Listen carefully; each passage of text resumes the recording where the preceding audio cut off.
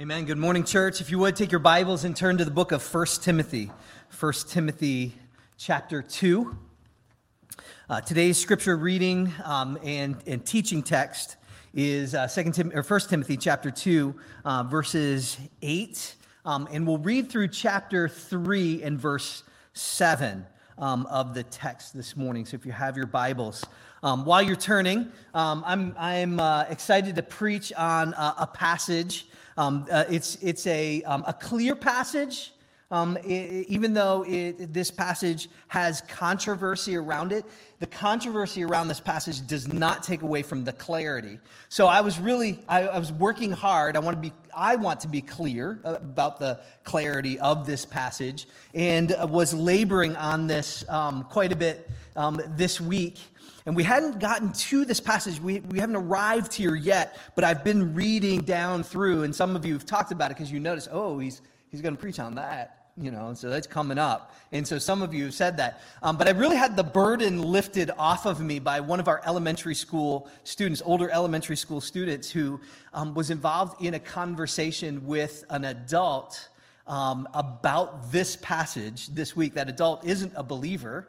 And the level of understanding and maturity that this young person had in gauging that conversation, as well as just talking with her parents, said, okay, it's God's word. Let's just let it do its work. And so hopefully, I can just do that this morning. Let God's word do its work, and just let the clarity of the scriptures stand for themselves. So follow along as I read for you, beginning in verse 8 of chapter 2 and through verse 7 of chapter 3. I desire then that in every place the men should pray, lifting holy hands without anger or quarreling. Likewise, also that women should adorn themselves in respectable apparel with modesty and self-control, not with braided hair and gold or pearls or costly attire, but with what is proper for women who profess godliness with good works. Let women learn quietly with all submissiveness. I do not permit a woman to teach or exercise authority over a man. Rather, she is to remain quiet. For Adam was first formed, then Eve, and Adam was not deceived, but the woman was deceived and became a transgressor. Yet she will be saved through childbearing if they continue in faith and love and holiness with self-control. Chapter 3, verse 1. The saying is trustworthy. If anyone aspires to the office of overseer, he desires a noble task. Therefore, an overseer must be above reproach, the husband of one wife, sober-minded, self-controlled, respectable, hospitable, able to teach, not a drunkard, not violent but gentle, not quarrelsome, not a lover of money. He must manage his own household well with all dignity, keeping his children submissive. For if someone does not know how to manage his own household, how will he care for God's church? He must not be a recent convert, or he may become puffed up with conceit and fall into the condemnation of the devil. Moreover, he must be well thought of by outsiders, so that he will not fall into disgrace, into a snare of the devil. This is the word of the Lord. As we consider the passage today, it's important that we are to remember not to add or to take away from Scripture. That we're not to add or to take away from Scripture. That there is there's a sufficiency to the text. How do we add to it? Well, there's a number of ways that we can, if the Scripture is our baseline, there's a number of ways that we can add to it, because we come with all kinds of different understanding to the text, and we have to allow the text to stand over us and to change the things that we bring to the text, so that the text causes us to see the world in a different way. But sometimes we add to it. We add to it out of boredom. We become too familiar with the text. But what we have in front of us is something that is unequaled. It's unequaled. Boredom is one of the ways that we can add to the text. Just think about what God's accomplishing in the whole text of Scripture in the Bible. His purpose to convey the redemption of the world is understood in the Scripture. That people have believed this book from diverse cultures, speaking thousands of different languages over thousands of years. Have you ever thought about how incredible the message of the Bible, that it can be believed, that the gospel can be lived out? It can be lived out and believed from the most primitive to the most sophisticated cultures on the earth in every age. That is an amazing thing. Not only that, but God determined to make the most important parts of the Bible comprehensible to small children and uneducated adults, and yet to be able to withstand the most rigorous pounding of academic literary criticism. That's an amazing thing. The Bible has taken and continues to take more critical fire than any other history or any other book in history, but the ship will not sink. The Bible is unequaled. It's also audacious. You think about the text in front of you, it's audacious. J.C. Ryle said this: if the Bible is not the word of God inspired, the whole of Christendom for 2,000 years has been under an immense delusion. Half the human race has been cheated and deceived, and churches are monuments of folly. If the Bible, the Word of God, is inspired, then all who refuse to believe it are in fearful danger. They are living on the brink of eternal misery. The Bible claims to be God's Word breathed out. In 2 Timothy 3:16, perfect. From Psalm 19, it's living and active, able to discern the thoughts and intents of our heart. The climax of the written word is recorded in the teachings of Jesus when he is called the Word incarnate. And the incarnate Word claimed audaciously that he was the same Word that was issued from the burning bush in Exodus chapter 3 to Moses, and declared unequivocally that he was the way, the truth, and the life, and that no one comes to the Father except through him. So take the written word at its word, and take Jesus at his word. A reader must either bow to Jesus as their creator and savior, the savior of all those who repent, or reject him as the most dangerous megalomaniac of all time. Either Bible believers are deluded fools, or Bible unbelievers are in terrible peril. There's no middle ground at all. The only people who are lukewarm about the Bible are those who don't take it seriously. They may claim to take it seriously, but their inconsistent walk with Jesus, their inconsistent obedience, concludes that it's boring. It's boring. But it is audacious. It's unrivaled. It's unrivaled. It's unrivaled. John Piper says this: the particular glory of God in Scripture is reflected in his people. They are transformed from self-centered, self-exalting people to God-centered, Christ-exalting servants who live for the good of others. In this, they are like Christ, the perfect embodiment of the particular glory of love through lowliness. This change extends the self-authenticating evidence of the glory of God through the Word into the character and good works of God's people. Thus, the people who are the most transformed by the Word become evidences of the reality of the Word. The story of the Bible is unrivaled. It's unrivaled in power. You think about it.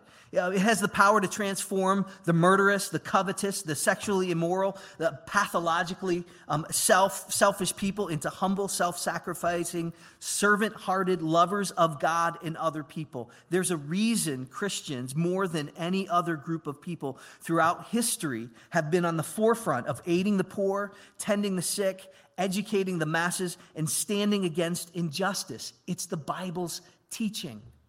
It's the Bible's teaching. If you really want to change the world, do you want to change the world, or maybe just the world around you, then history would teach you to take the Bible seriously and obey what it says. Obey what Jesus says in Matthew 22. Love God with all your heart, soul, mind, and strength, and love your neighbor as you love yourself. There are tragic, glaring, shameful, historical failures of Christians. But if you examine the larger, usually greed-driven cultural failures, like the African slave trade and repeated betrayals of Native American peoples, and who are you to find at the middle of those kinds of controversies? They are the few, courageous people advocating for the rights and needs of the oppressed in times when it's most costly and oftentimes dangerous to do so. Is it the fashionably liberal or fashionably religious people? Is it the atheists that are in the middle of those kinds of difficulties? No, it is not. History bears out that it is Bible-believing, Bible-obeying Christians, because of the Bible's unparalleled power to move believers towards others' real and desperate need, even at the risk of their own lives. It is unrivaled. It's anything but boring. The Bible is the world's most amazing book. You can love it, you can believe it, or you can hate it and despise it, but you cannot deny its unequaled global influence, its audacious claims, its unrivaled power to beautifully transform lives. The Bible has achieved what no other book has ever been able to do, and it's the one that you hold in your hand. It's the Bible. It's the Word of God. Are we bored with it?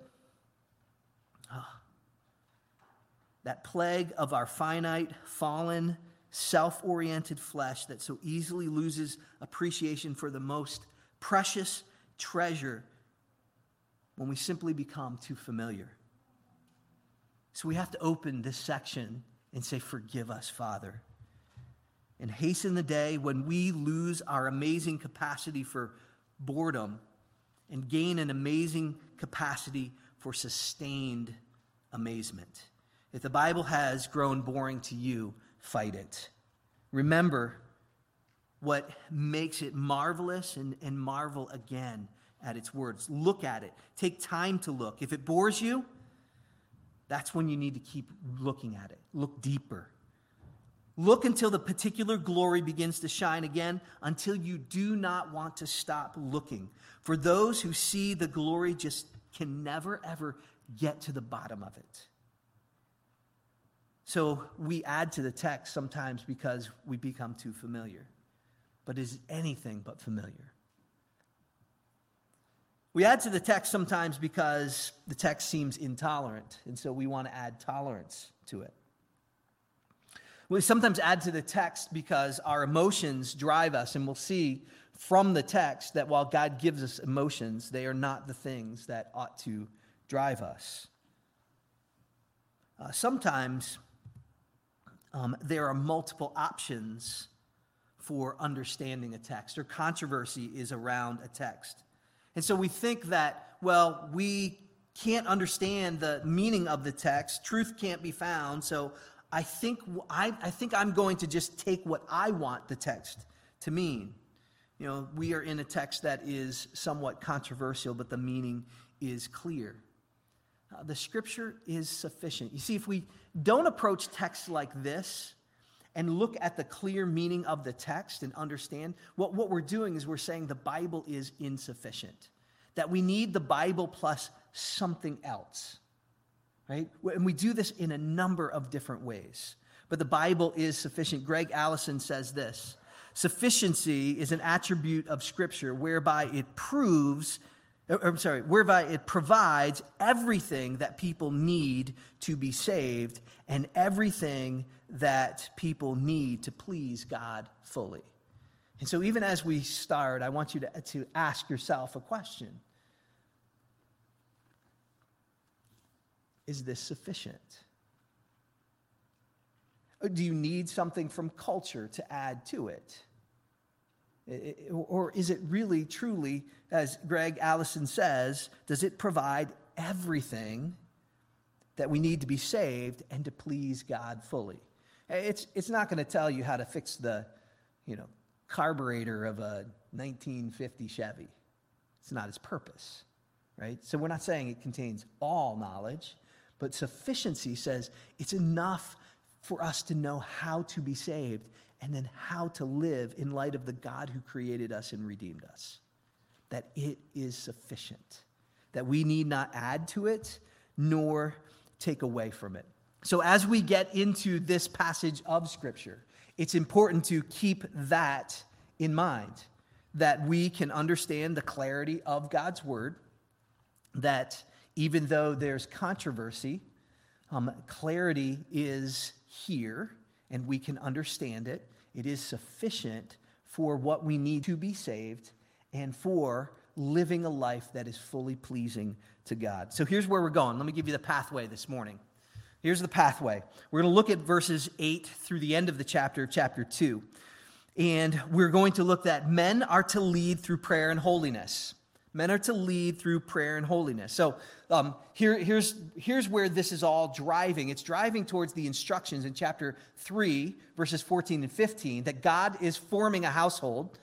He's doing that all through Scripture. He's writing to the church at Ephesus, and he's writing a personal letter, a pastoral letter to the pastor at the church of Ephesus, to Timothy. He's giving him instructions of how to put order in that household so that God might be glorified in that particular community. And so these are household instructions. He turned from addressing Timothy in chapter 1 to all the people in chapter 2, and specifically at the end of the chapter to men and women. And so this is the pathway through to those household orders, how to put order in the household. Men are to lead through prayer and holiness. Second, we're going to look at women are to learn godliness and good works. And then finally, men are to lead by teaching. Qualified men are to lead by teaching. And that actually presses us into chapter 3, and we'll get there next week. But these sections are connected, right? So the chapter divisions in your Bible, Paul did not place when he was writing to Timothy. The verses are there just to help guide you, but it's all one continuous letter. And so I want to be able to look ahead and say, okay, this is connected to what comes next. And so we'll see that as we get to point number 3. So let's look at the text. First, men are to lead through prayer and holiness. And I would add to that, and not through certain things. So first, Paul addresses the males in the congregation. He says in verse 8, I desire then that in every place men should pray, lifting holy hands without anger or quarreling. Okay, so there is the issue of leadership here. He says, this is what I want to have happen in the congregation. That's the verses prior to this, that first of all, I urge that supplications, prayers, intercessions, and thanksgiving be made for all people, for kings. And I want this to happen. Well, how's that going to happen? Well, that's the turn here. I desire in every place that men should pray. Men are leading in this.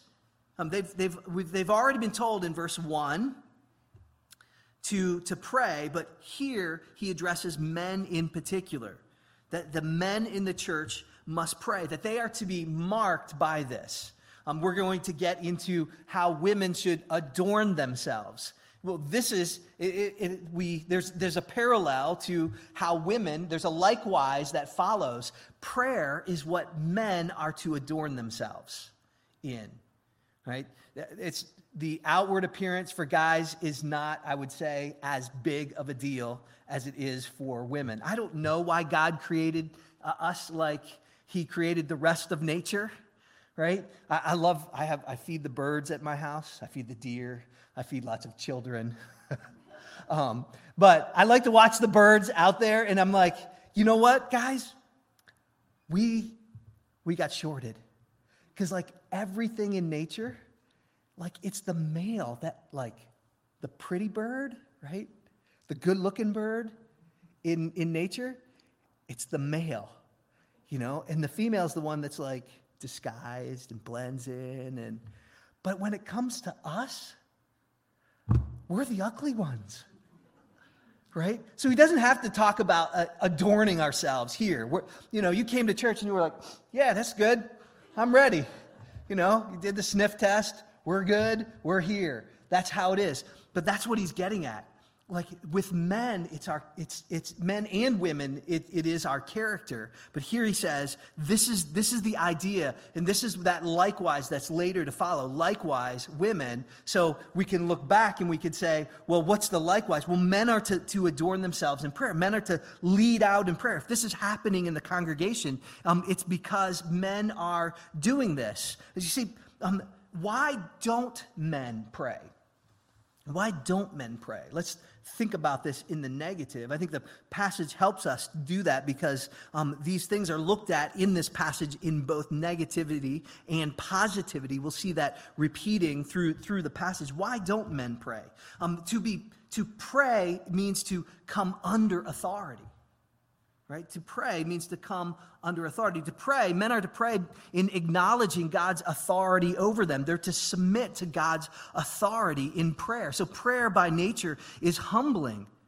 Prayer by nature is humbling. It's possible, and the scriptures give us examples of men praying in pride, and they say, don't do that. In fact, Jesus painted the contrast to that. We don't have time to go there, but it's possible to pray religiously in pride, and the Bible says don't do that. But for the most part, a man's not going to be consistent in prayer if he is a proud man. Why? Because prayer by its very nature is saying, I'm coming under the authority of God. I'm recognizing my dependence upon him. We need to confess our need. Men in general struggle with pride. We need to make it a practice and a priority to pray. See, prayerlessness is a sign of a lack of submission, a lack of submissive spirit that comes because of pride. This is important. The emphasis of this passage is moving into leadership. And here's the reality. So I believe, while this passage speaks in particular at the end of women, I believe that the press and the pressing on this passage is for men. That this passage is for men. It was for Timothy. It was for the church. Right? So it is for everyone, but the emphasis here is men. If men don't pray, and if they're not marked by prayer, they're not coming under that authority of God. And men, if we don't learn to submit, and we are called to lead the church as elders, and we are called to lead our home as husbands and fathers, if we don't learn to submit to God in this way, we will not lead like Jesus in those areas. Right? That's the issue. We got the issue out on the table. That frames this very thing, that God has created men and women in particular ways, and he's called men to submit themselves together to him, and they are marked, they are adorned by prayer. It says that men are to pray whenever the church assembles. So this is in the assembly. It says with raised hands, to lift up holy hands, right? So we have the image today of the lifted up hand, but it is the fist of rebellion. And that's not how the church is to pray, but rather the church is to pray with lifted up with holy hands. It sounds like what Peter says in 1 Peter chapter 1, as obedient children, do not be conformed to the passions of your former ignorance, but as he who called you is holy, you also are to be holy in all of your conduct, since it is written, you shall be holy, for I am holy. We are to lift up holy hands. He's saying that it's not the posture here.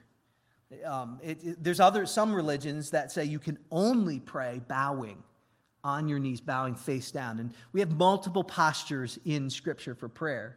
It's not giving a command. We make too much of the raised hand. And should we raise hands? Sure. Yes, the Bible gives us permission. There's a posture in prayer that we can pray. It's a raising of hands to God, but it's raising of holy hands. And I think we need to emphasize more so the holiness over the posture here. That men are to pursue holiness in all of life. Living obedience to the Lord in thought and word and deed. And when you sin against God, repenting sincerely, knowing that your prayers may be hindered if you should go on living in unrepentant sin.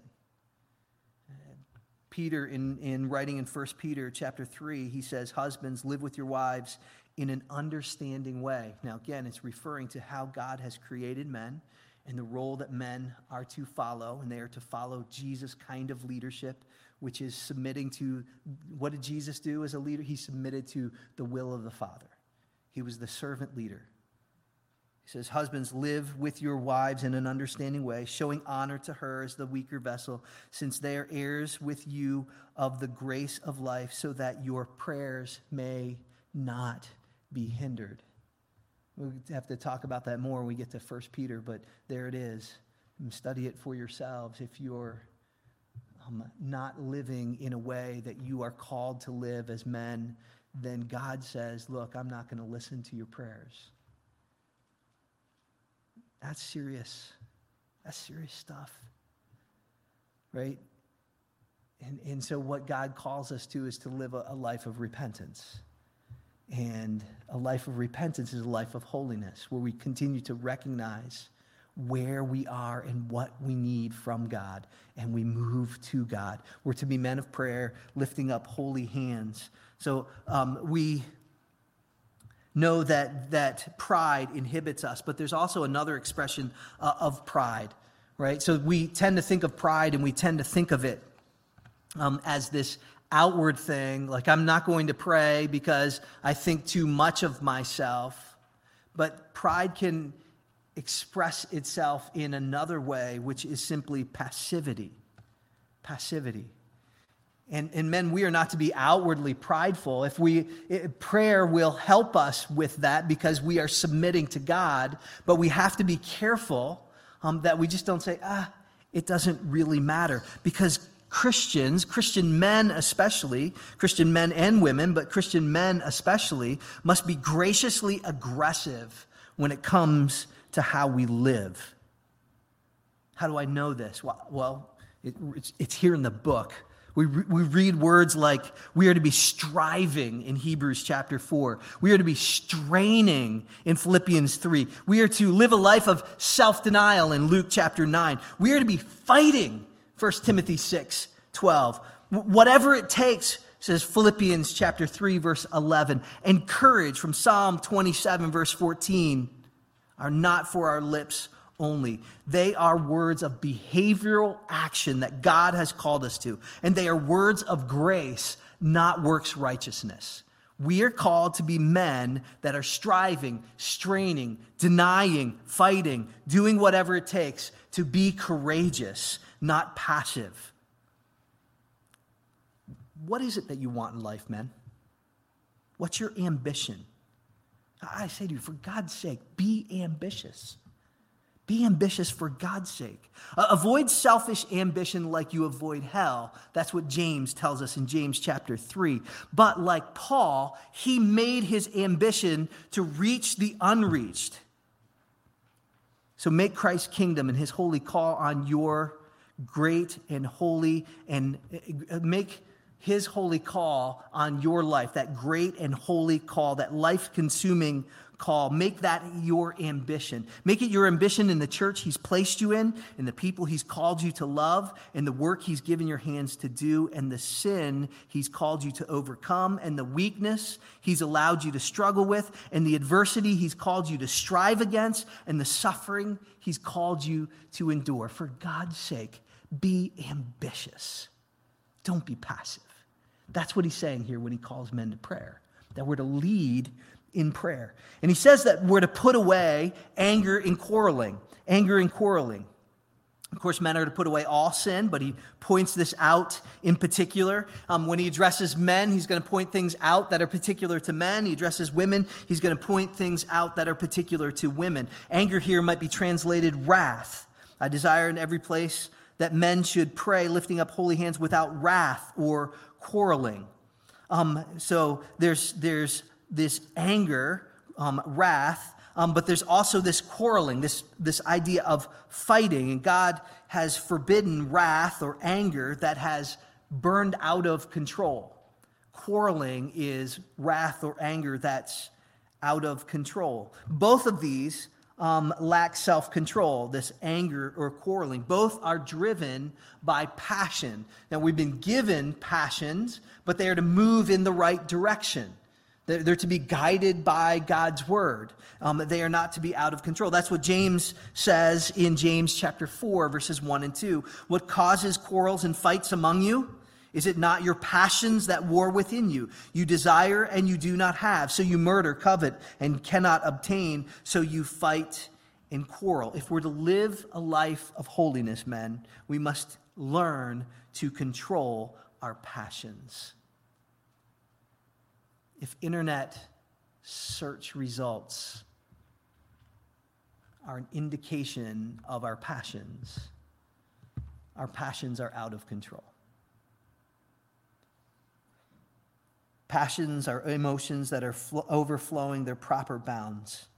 And we must learn by God's grace and his work to control our sinful passions. We must develop self-control. We must be governed, submitted to the word of God, and driven by his word. 1 Peter chapter 1, verses 14 and 15, it says, as obedient children, do not be conformed to the passions of your former ignorance. As he called you is holy, you also be holy in your conduct.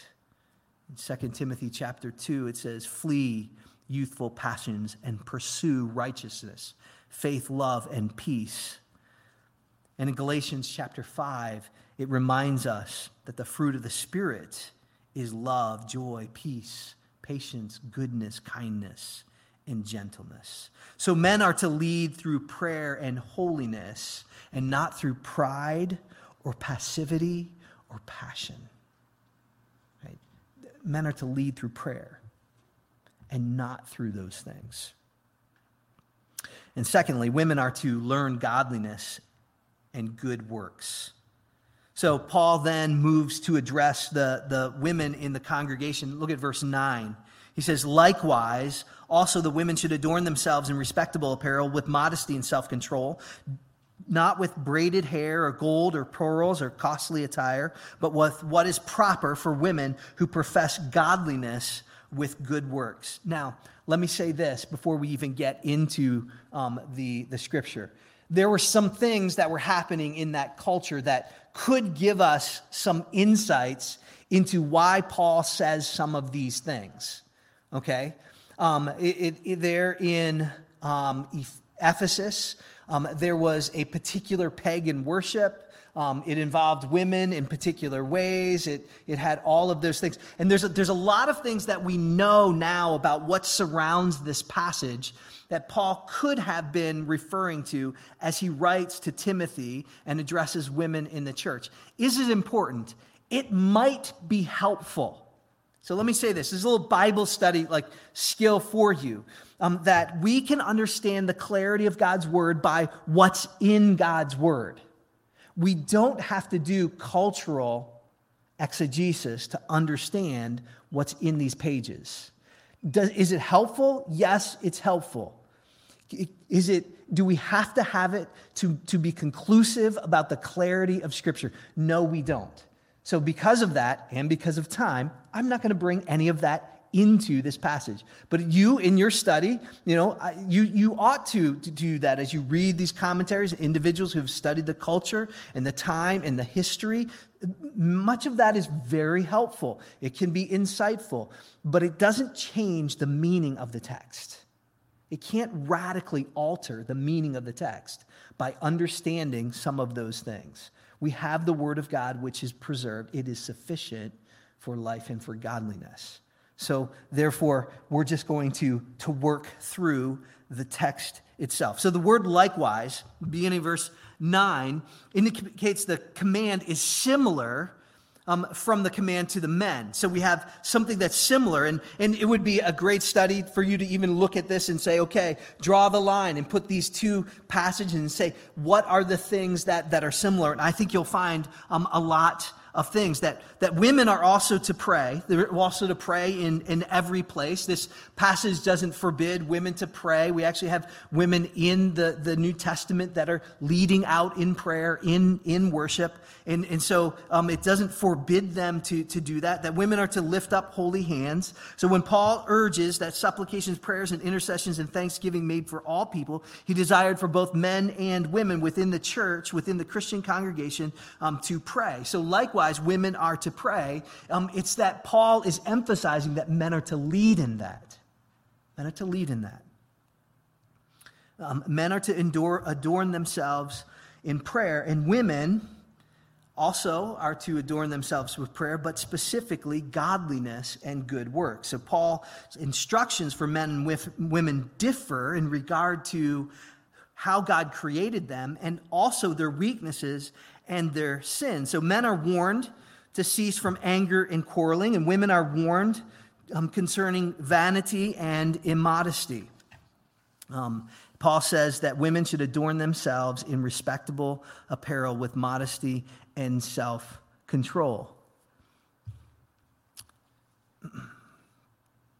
Respectable may also be translated suitable or proper apparel, so that I think too much has been made of this this part of this passage, and so I'm going to leave it to you, men and women. For women, that what does it mean to adorn yourself in respectable apparel with modesty and self-control, not with braided hair or gold or pearls or costly attire, but with what is proper for women who profess godliness and good works. Right. So there's been probably too much diversion into women's fashion at this point, right?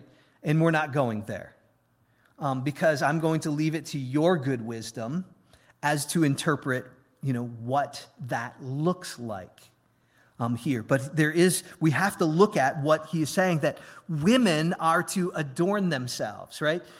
There's something different. Like I said, as guys, there are guys who think too much of what they wear, but not in general, right? This is more of an issue with the ladies, that it's about what we wear and what's on the outside. And again, you can look at what's happening in the culture. There were some women who are afraid to actually go to sleep because they had these hairdos there in Ephesus that were and these dresses that literally would have cost years and years of salary because they were bedazzled.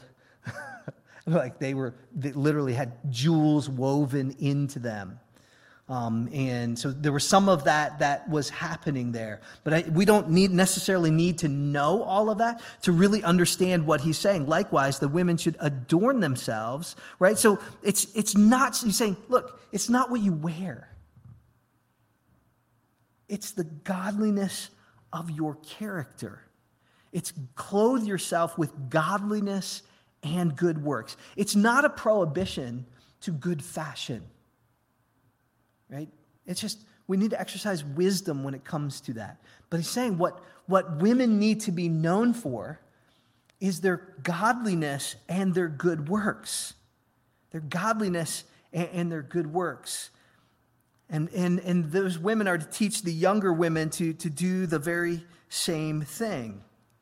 It sounds a lot like what Peter wrote again in 1 Peter chapter 3, do not let your adorning be external, the braiding of hair, the putting on of gold jewelry, or the clothing you wear, but let your adorning be the hidden person of the heart with imperishable beauty of a gentle and quiet spirit, which in God's sight is very precious. Right? So the instruction here is that women are to adorn themselves with godliness.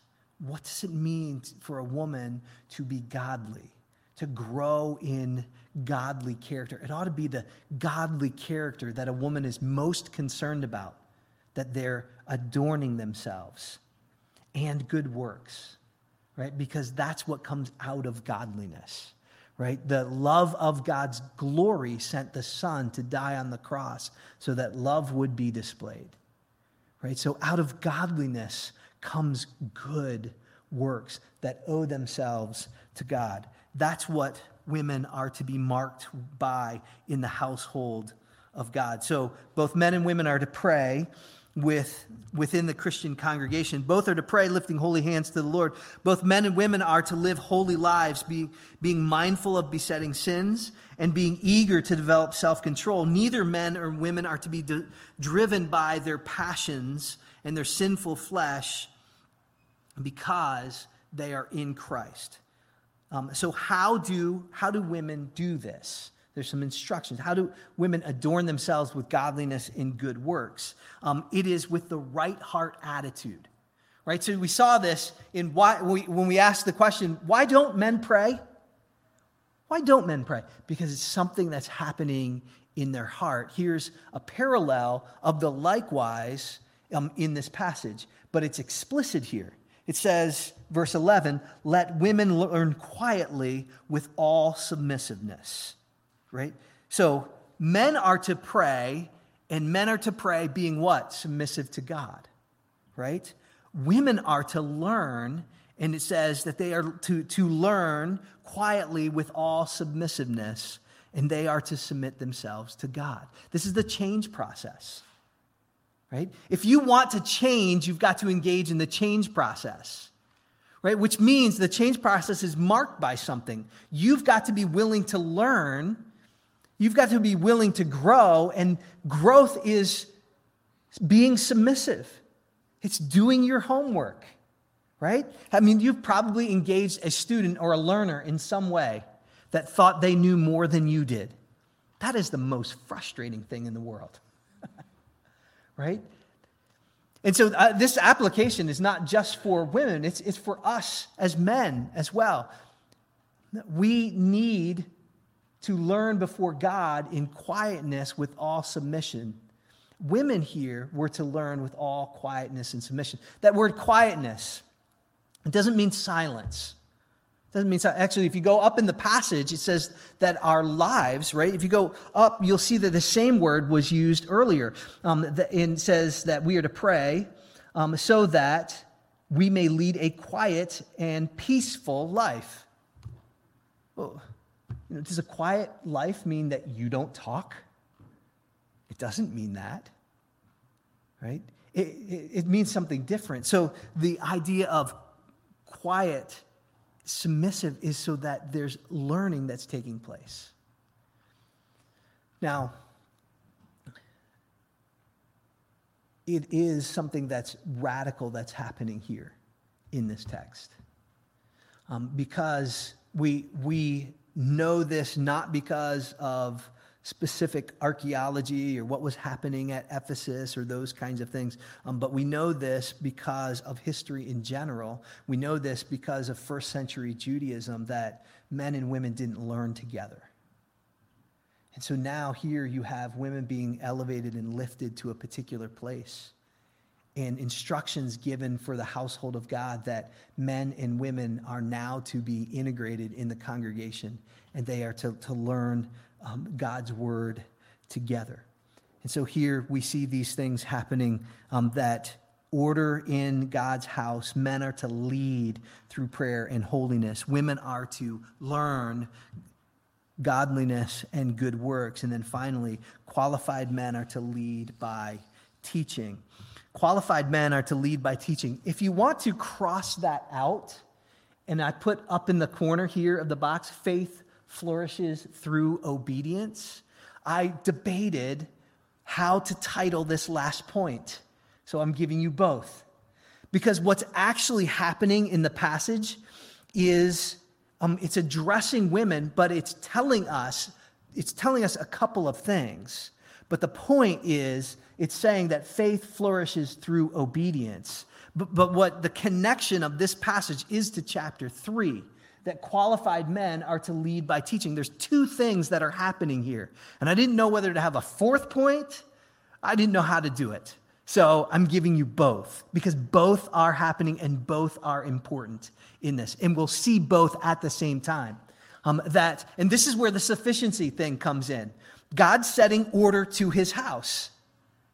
to how he created. Right now, we have a rebellion against the creator God in our world, in that we cannot define anymore in the public square what a man and a woman is.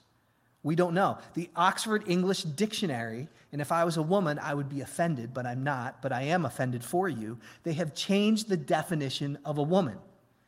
Like, what in the world? Did you change in definition? My wife hasn't changed in definition. My daughters haven't changed in definition. The women that I know haven't changed in definition. I think I know what a woman is. I haven't figured them out, but I think I know what they are, right? There's a rebellion in our world against the creator God, right? And so we look at the scriptures and we say, is it sufficient? Or are we have a choice. Are we going to add to it and we're going to import culture on the word of God? It's either sufficient or it's not sufficient. But the meaning of this passage is very clear, and it's not hard to actually get to, right? So God has created order. He's created things in certain ways. And you might say, why? Why has God created this? It's a great question to ask. And it's one that you say, why has God created men like men and women like women? Well, the simple answer and the right answer is for his glory. Well, why not some other way? I have no idea. But it's the same way asking, why did Jesus have to go to the cross and not a donkey? Actually, Aquinas, I didn't make that up, Thomas Aquinas asked that question. Why couldn't we save through a donkey dying on the cross? Well, because it's by God's design. Could we have been saved another way? The answer is no. Why? Because this is God's design. And so it's not for us to question the reason why, but to figure out the glory of the why. What's the glory in this that owes itself to God? And then we are to obey what's here in the passage. So qualified men are to lead through teaching, or you can have faith flourishes through obedience. So the positive command here is let a woman learn quietly with all submissiveness. It's stated negatively. That's why we looked at the men in a negative sense. It's stated negatively and qualified with the words, I do not permit a woman to teach or exercise authority over a man. Rather, she is to remain quiet. It's important to note what Paul does not say in here. He does not say that a woman is never to teach or never to exercise her spiritual gifts. Right? That's not in view here. Paul is not saying that a woman must remain absolutely quiet. He clearly is addressing authoritative teaching when the church is assembled. Right? He's addressing one thing in this, and that is the preaching of the word of God and holding the office of an elder. That's it. Right? That's it. Everything else he is not speaking to. Right? It is just simply of addressing authoritative teaching of the church and holding the office of an elder. And he's going to create that contrast as he looks back at creation in something that a man cannot do, which is having a child. He's addressing roles in this passage. He's getting at the passage in 1 Timothy chapter 3 that we ought to know how to behave in the household of God, which is the church of the living God, the pillar and buttress of truth. So this is related to our truth telling in the world today. Right? So let me say this. Churches that have imported culture and have gotten this passage wrong, all of them, without exception, are in decline. All of them, without exception, are in decline. Why? Because they lack the truth. And when you let a lie in one way, when you import a cultural lie in one way, you've now opened the door for that in many ways. And when we can watch Oprah, and that is, that essentially is what is taught on Sunday morning, then why not just watch Oprah, right? We don't necessarily need the truth if the truth is not being taught in church. Okay, so He's addressing something particular. It doesn't mean that women do not have an important role to play in church. We know this from other passages in Scripture. This is why I fought very hard in my study all week, because there's so much that could be said. But we could go to Acts chapter 18, where Apollos, who was a preacher who had something that was lacking. In Acts 18, you had a married couple, Aquila and Priscilla, who took him in and taught him. And the implication, the intonation of the passage is that it was Aquila and Priscilla, a husband and wife. And so we find that interesting to see that both Priscilla and her husband, Aquila, were used by God to teach this preacher, Apollos, who was an eloquent man, to be competent in the Scriptures, to know God's word. When we talk about this, when we say, okay, what's happening here is, he says, I do not permit a woman to teach or exercise authority over a man, but rather she is to remain quiet. Again, it doesn't mean that they're never to teach or never to exercise their gifts. Our culture scoffs at this. They scoff at the way Scripture distinguishes between the genders. So here's the question. Is the church permitted to go with the flow of the culture and dismiss this teaching of Paul as something that was patriarchal and first century, and we're not that? Is the church permitted to ignore the text, claiming that those were just cultural norms in Paul's day, and we've somehow progressed beyond them? You know, I had a friend who believed this. There's a book by a guy named Webb, and he writes about slaves, women, marriage, and homosexuality. And it is a progressive, what the whole book says, in these certain issues in Scripture remain the same. They remain the same, Old Testament and New Testament. Others have this progressive understanding. And so where Scripture ends, we're just supposed to keep this trajectory going. Well, the problem with that is when the Scripture ends and we're supposed to keep this trajectory going, then who becomes the authority? We do. We become, and now it can go in any direction that it wants to. And that is absolutely patently false and wrong. By the way, this friend is no longer in ministry. He does advise Oprah, though.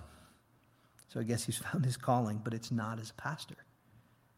It's not the word of God. We need to be careful. We need to be careful that we do not dismiss these teachings as old-fashioned or outdated, because this is God's design from the beginning. So what do we do with this passage? It says here that I do not permit a woman to teach or exercise authority over a man. Rather, she is to remain quiet. Well, a woman is to learn and grow in godliness and good works, submitted to God. And there is an outworking for that in the church. There are many opportunities for that. But what he's saying here is household order. Men are to be elders. Men are to lead the official teaching of the church. Right? That's what we teach here at Northbridge. We teach that because this is God's word. When churches say that's a secondary issue, what they're saying, or that's just an issue that, well, one church can have it this way and another church can have it this way, what they're saying and getting at is the word of God is not sufficient. Now he gives a reason. Note verse 13. For Adam was formed first, then Eve. So this is a reason clause. And Adam was not deceived, but the woman was deceived and became a transgressor. Yet she will be saved through childbearing if they continue in faith and love and holiness with self-control. So the next section is qualifications for elders.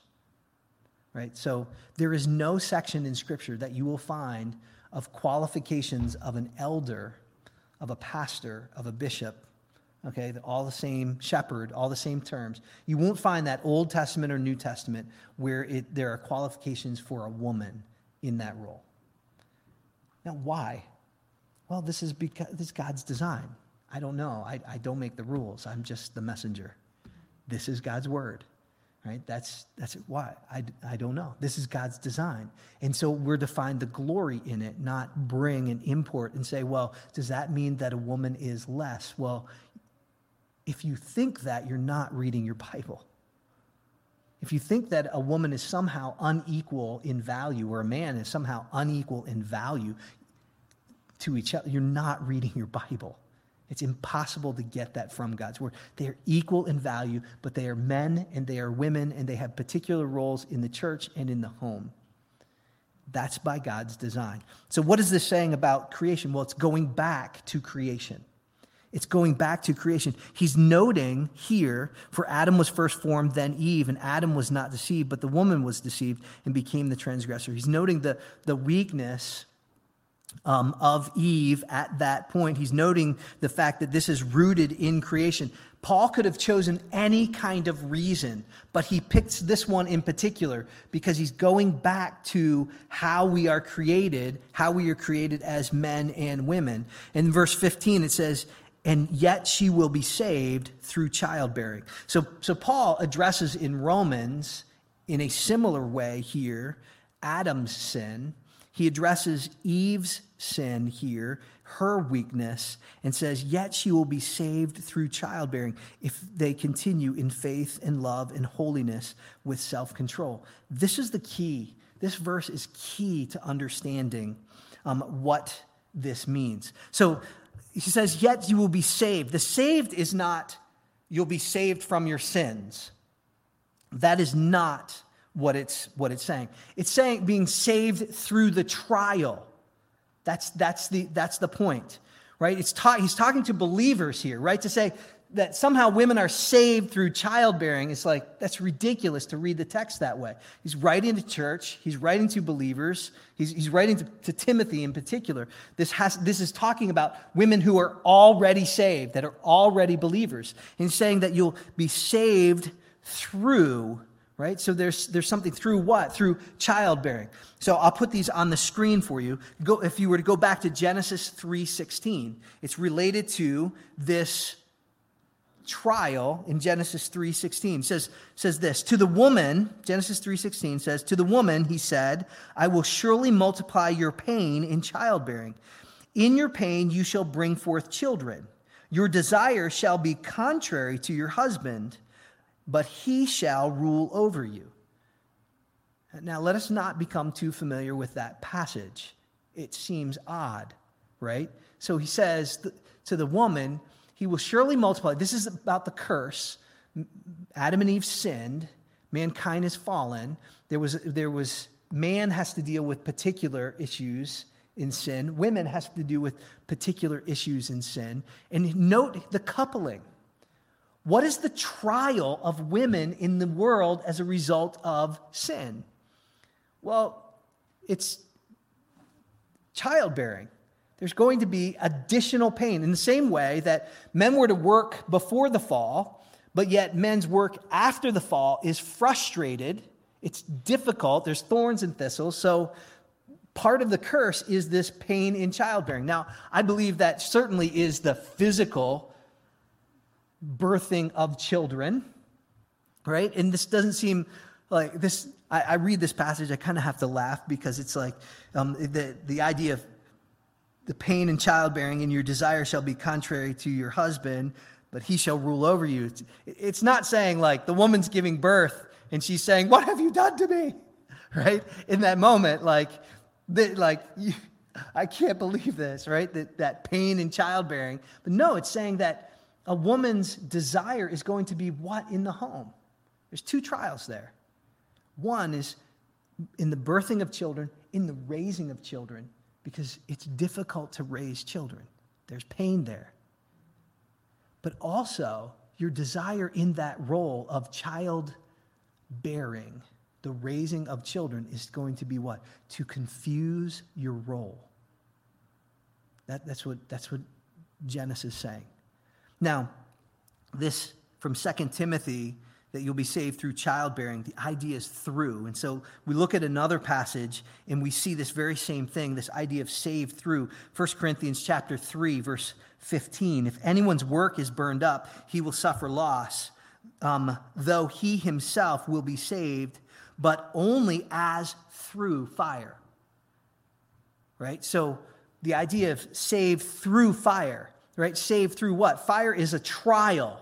It's a difficulty, right? You're going to be saved through this. Okay? Paul's getting at this very same thing here. So we go back to 2 Timothy chapter 2, verse 15, and then we see that the meaning is clear. Yet she will be saved through childbearing if they continue in faith, in love, and holiness with self-control. Right? So we see that the salvation there is through what? Obedience. Right? It's obedience. It's understanding your role and being obedient to not only what God has said, but how God has created you and how God has instructed you as God created you. If you continue in faith and love and holiness. What it's saying here is that our faith flourishes through obedience. Listen, this is not just a directive towards women. We know that because of the next chapter, that God calls qualified men to teach, right? That faith flourishes through obedience, right? So our faith will flourish when we believe and obey what God has said. Don't add to it. Right? We are saved because we believe and obey what God has said, that he is a good God, that he has saved us from our sin through Jesus Christ, and then he's given us everything we need for life and godliness. And so we look at order in the household of faith, right? Order in the church, the pillar and buttress of truth. And God says, this is how I've designed you, and this is how I've ordered my church, and I've created particular roles. None of those roles by our good Creator God diminish who we are. It's only when we live by God's commands, because he has made our obedience possible only through the work of Jesus Christ, that we can be ambitious to obey those commands, to live as we are created. See, it's in repentance and faith that we truly have options in this world. It's through repentance and faith that we flourish, that homes flourish, that churches flourish, and as a result, societies flourish. What we see around us, in the world around us, is a landscape that is eroding. And what does this world need? They need this kind of good news. And we need to plant those kinds of seeds, and we need to raise up households of faith, right, that are going to hold the soil of our society together with deep roots and leafy branches, right? It's an ecosystem that's held together by the good news of Jesus. He is the creator and he's the sustainer, and he's called his church into this world to be the light and to be salt, and it is the church by God's word that is the stabilizing force in all creation. It is Jesus himself. So our question this morning is, are we going to believe it? And will we obey it? We're going to give you a few moments, and you can go to the church app or northbridge.me, and we're going to give you just a few moments to fill out that response card and consider your response to the Word of God this morning. Let's pray together. Let's pray. Lord, I know that your word has been clear. So wipe away all of my words, and may your word remain. And Lord, encourage our hearts. For some of us, make them alive. For others, remove the sluggishness, the slothfulness, and stir up zeal and ambition to obedience.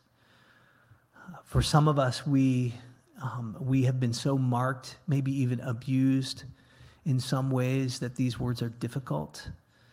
But Lord, may we hear your love and your grace. May